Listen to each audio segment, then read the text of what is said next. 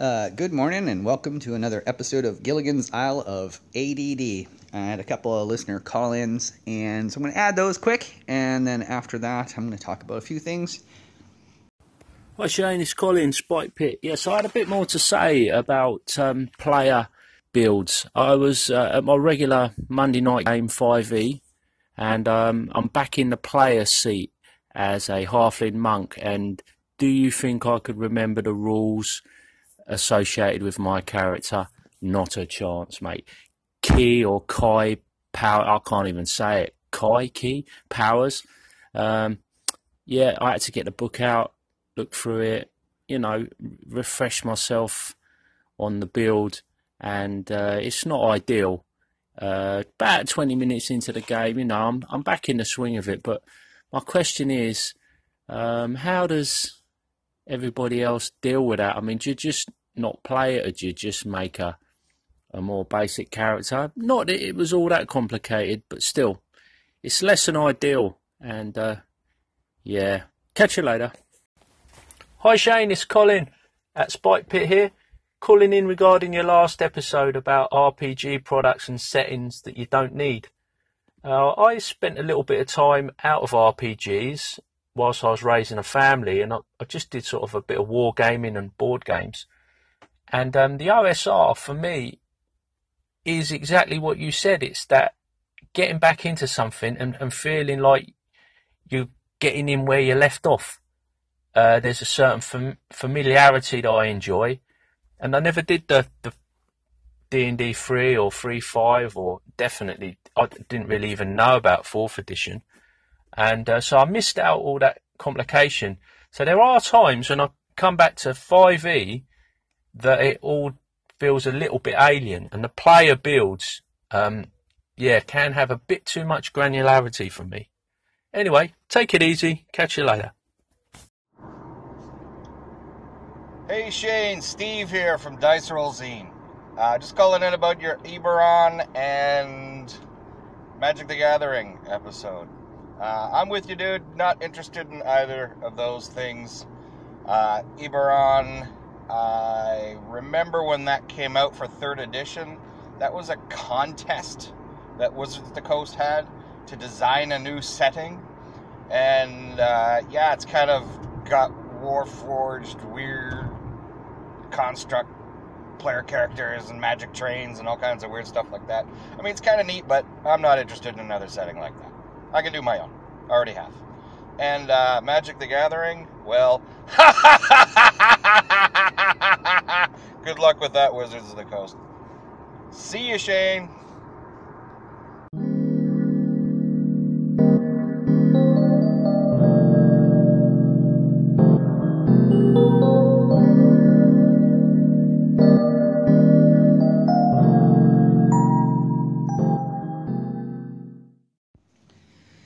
So I actually reached out to Colin from Spike Pit on the whole 5e character build things. By the way, thanks guys for calling in. I appreciate it. It's actually nice. It's this weird way of getting mail. I don't know. It's exciting when people call in.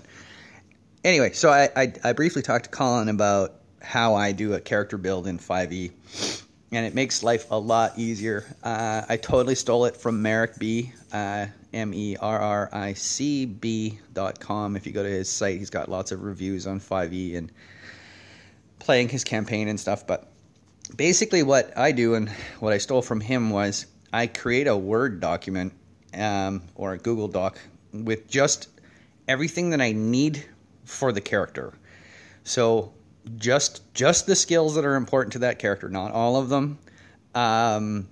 Just the armor, just the equipment I need, and I copy and paste from like the 5e SRD any of the player build information that I need as he levels up or she levels up.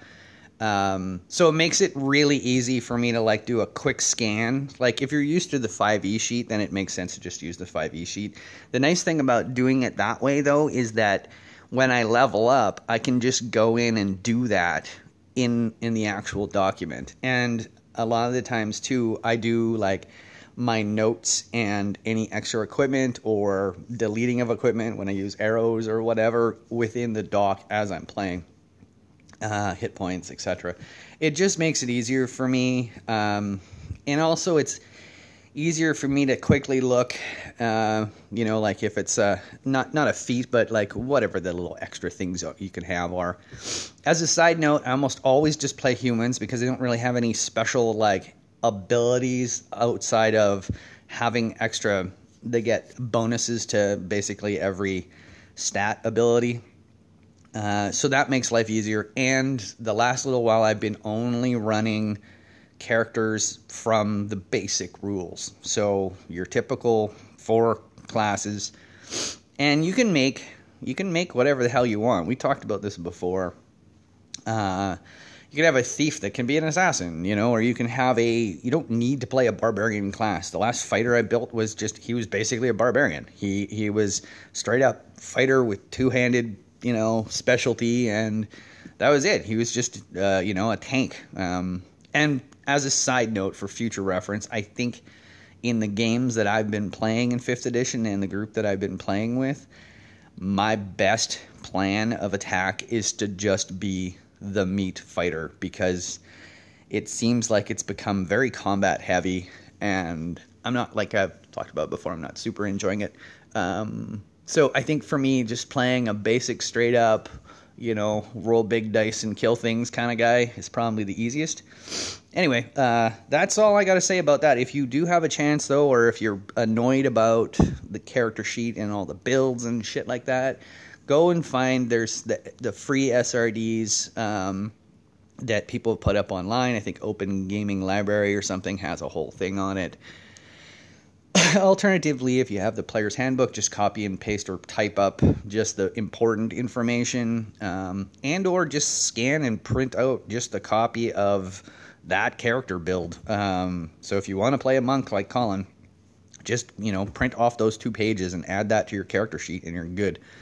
There's another reason why I don't play magic users, because it's a royal pain in the ass. But yet that you can do that as well. If you can find all the spells and just copy and paste what they do, and then you're good to go. And it's a whole lot less farting around. That's another thing I did when I was playing a cleric. I went and got just some wood blocks from the dollar store that were all different colors. And I ended up using those for my magic spells. So it was like, because I'm still trying to wrap my head around 5e magic. Anyway, so basically, it's not like you have a spell and then it just disappears. You can recast that same spell, as long as you have slots available. So what I did was I used the color blocks as slots. So I had, say, like 4... red blocks would be my 4 spells for first level, and then 3 yellow blocks for second level. So basically I would just take those, and when I cast a spell I would put those in my dice bag, so then I would know how many I had left. It just makes life a little easier. And then when you do have a short rest or a long rest or whatever, and you're allowed to regain spells, you just grab the things back out of the... It's still a pain in the ass, like, don't get me wrong, but anyway...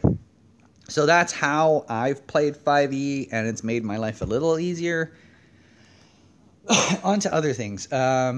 So it's early in the morning. It's going to be a gorgeous day. Just came back from camping. I've got this week, and then I'm on vacation. The good news is one of my pain-in-the-ass bosses is gone until Wednesday. And then the 2 pain-in-the-ass bosses leave on Thursday for a big... Ukrainian festival. So I basically have 2 easy days, 1 difficult day, and then 2 more easy days, and then I'm on vacation for 2 weeks.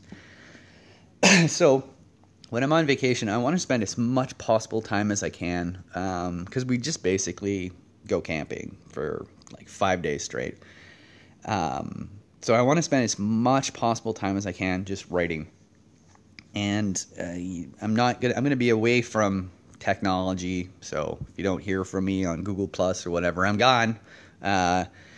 So I'm just going to get a notebook and a pen and bring a bunch of graph paper and just draw and come up with ideas.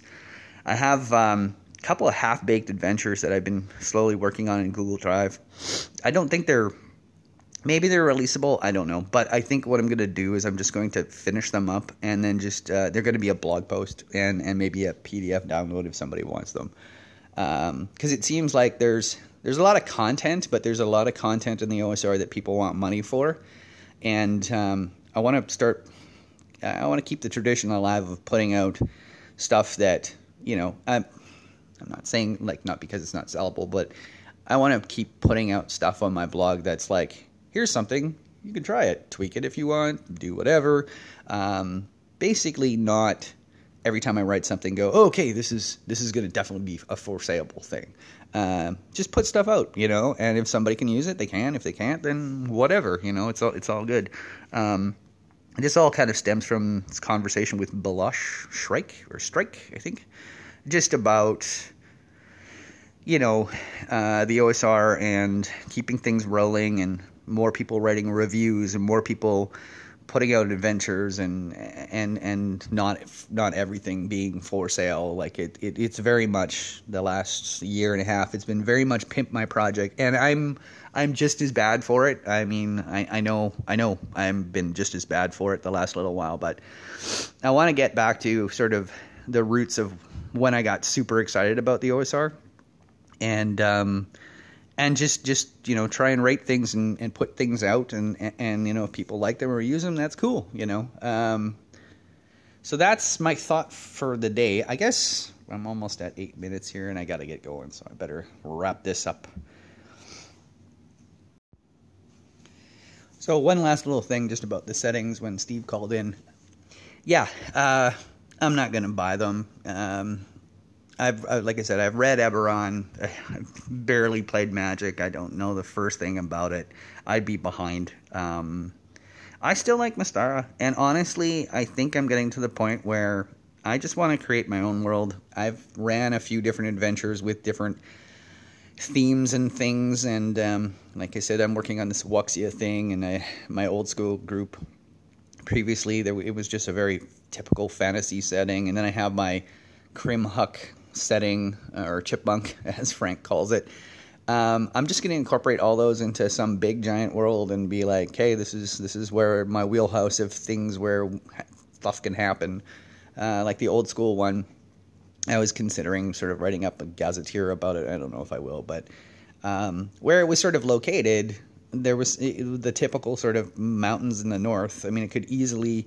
That doesn't necessarily mean the end of the world. I can have things that go above it, So, yeah, I may even just do that. I like the idea of sort of stealing ideas here and there. Like this Wuxia one, I've even thought if I eventually get their asses to Isle of Dread, I'll just, the main city where they're going to can be easily Specularm from Mystara, and they can go from there.